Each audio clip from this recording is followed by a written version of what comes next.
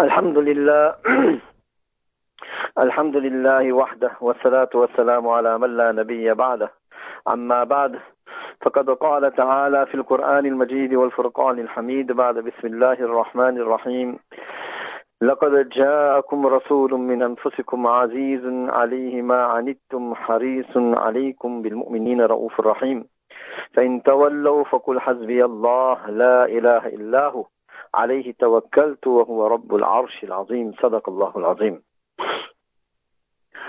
My dear respected listeners, we live in very, very challenging times. If we look at the conditions around us, be it man-made or be it from the side of Allah subhanahu wa ta'ala, there's no stability anymore. Weather patterns have changed. One minute there's fires burning, next minute there's hail falling, earth tremors, volcanoes exploding. All sorts of natural disasters are taking place one after the other. The hadith of Rasulullah sallallahu alayhi wa sallam has stated that alamat as-sa'ah, one of the signs of end of times, is that natural disasters will occur so frequently as if a tasbih is taken and the string is cut, and as the beads begin to fall in one after the other, similarly the natural disasters will come one after the other. Man will not recover from one when another one will come. Not recover from that one, another one will come. And similarly it will continue. My dear respected listeners, that is from the side of Allah subhanahu wa ta'ala. We look at the ahwal of man, the conditions of man, where wars are in vogue, where people have been killed, entire nations have been uprooted and have been moved, forcibly moved from place to place, leaving their homes, leaving their lives, and going and living as refugees in another country or in another place, leaving the comforts that they had because life had become unbearable where they were living. So keeping this backdrop in mind, we see the ahwal and the conditions changing in front of us. In respect of in our country and the environment that we're living in, we see how fast society has become. Before, in the golden era, when we were young, I'm talking about those that are over 40 years old, when we were growing up, and what conditions we were living in, and what we were exposed to. But we had morality, we had respect, we had love for one another, and we had all these sifat and these qualities. We were not exposed to the challenges that the youth of today are facing. The youth are facing such challenges that we cannot comprehend what they are going through, the situations that they are going through, the peer pressure that is upon them to do wrong, to do evil, to go astray, to be misguided, to get involved in such things that will bring about the narazgi and the azab of Allah subhanahu wa ta'ala. Then we find when a teenager or a youngster succumbs to that pressure and he gets involved in all these things, then when it is too late, the parents want to step in and try to resolve the situation. The point I'm trying to make is that our children are our amanat. كلكم راع وكلكم مسؤول عن رعيته أو كما قال عليه الصلاة والسلام. Rasulullah sallallahu alayhi wa sallam has mentioned that every one of you is a shepherd and every one of you is responsible for his flock. The children that have been given to us are an amanat from the side of Allah subhanahu wa ta'ala. If the proper tarbiyah is made of the child, the proper upbringing is given to him, then the child become a coolness of a wise. There'll be love between the parent and the child. And the parent looks forward that when this boy or this child of mine grows up, he'll be a means of me getting comfort, of me living a comfortable life. On the converse side, on the flip side of the coin, if that child has not been given the proper tarbiyat, if he has not been given the proper upbringing, then we find that the same child can become like an azab, like a punishment on the parents. In the house, the parents do not know which way to turn because the demands and the actions of this child is giving them so much of grief, emotionally hurting them. Emotionally, they do not know what to do. It is a pressure on the brain, and they feel like they are going to explode at any moment. Listeners, what we have to understand, that we have to give the proper skills to our children to navigate their way through life. Skills in life orientation, skills in social cohesion, skills in respect, respecting themselves, respecting others around them, self-confidence, and giving them a direction in life. That this child of mine needs to go to school just as how we see the need of a child going to school. In a similar manner, we should see that the need of this child going to a proper madrasa. A madrasa where 50% of his tarbiyat will be made by the ustads, by the apa, and 50% of the tarbiyat will be made at home. This madrasa is a cornerstone of our life. We can give the best secular education. The child, hundreds and thousands of rands can be spent. I have read an article where school fees are something, and in some schools up to 10,000 rands a month. So the child can be given the best of education, but if his tarbiyah is not made, the proper upbringing is not given, then we will find that this child will earn maybe a lot of this dunya, but he did not learn how to make khidmah of his parents. He did not learn how to respect his parents. He did not learn how to relate to those around him. Then we will find what is the condition of this person, that he will be totally cut off from society. Instead of becoming an asset to society, in many, many instances, the child becomes a liability to society. My dear respected listeners, this madrasa, if you look in the history of South Africa, the history has been told over and over again.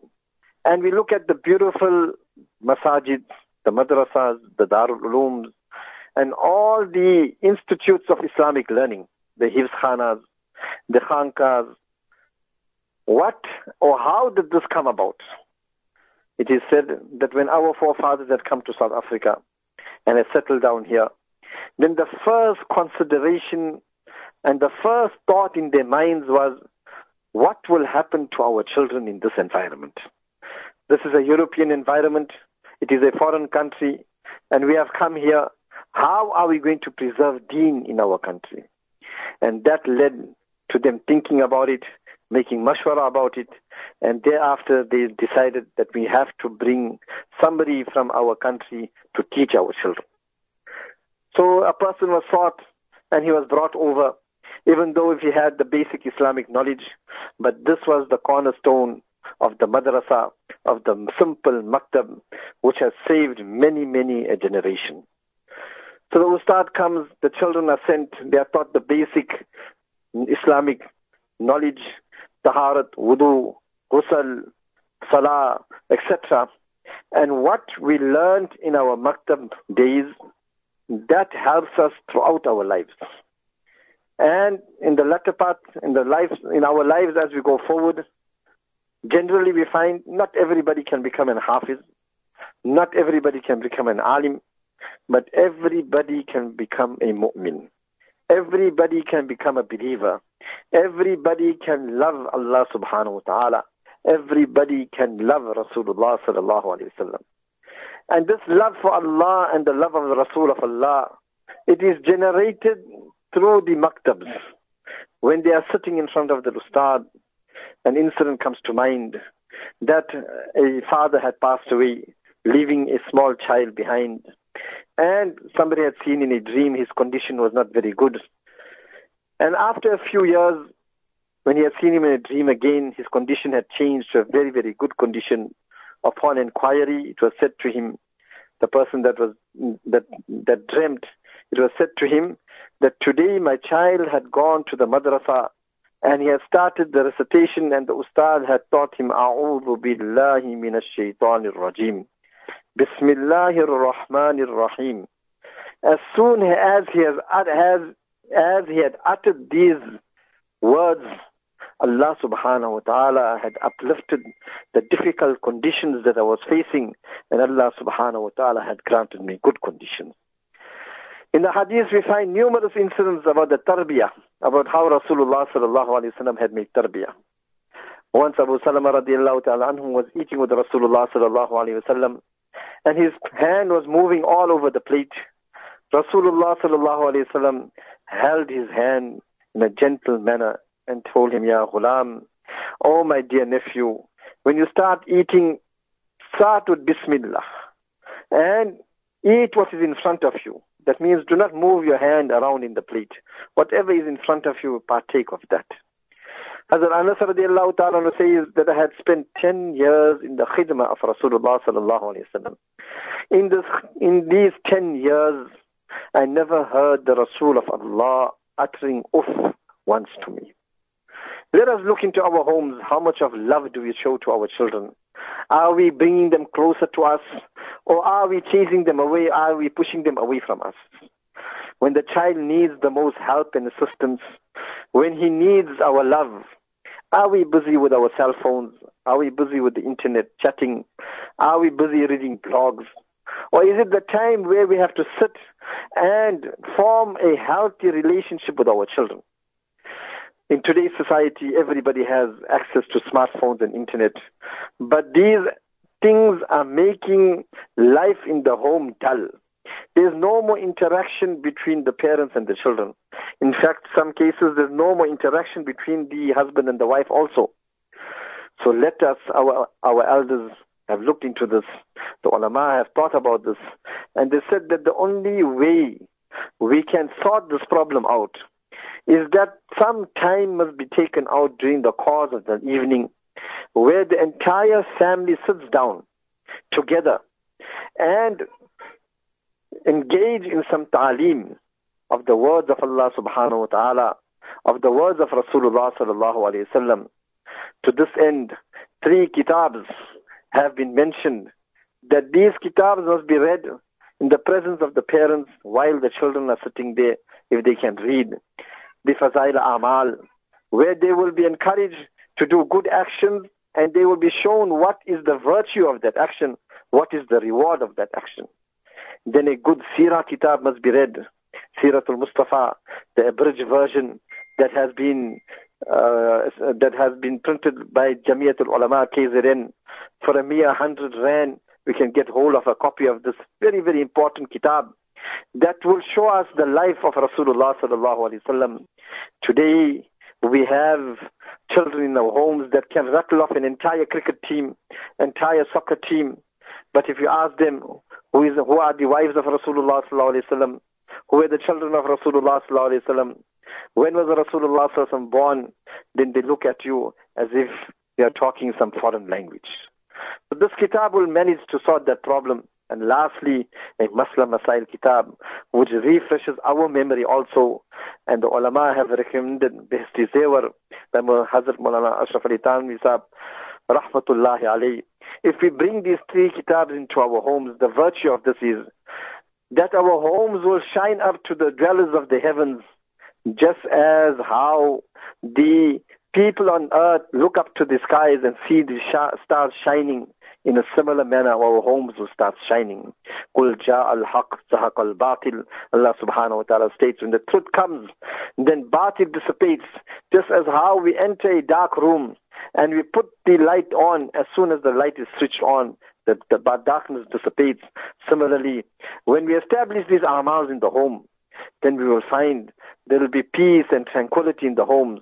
Allah subhanahu wa ta'ala will create love and muhabbat between the family members. But the cornerstone to all this is that every child must be sent to the local maktab, where in the afternoon he sits at the feet of the ustaz, and he learns the basic knowledge of deen, the basic knowledge of Islam. And through this, you will find that he will gain the recognition of Allah subhanahu wa ta'ala.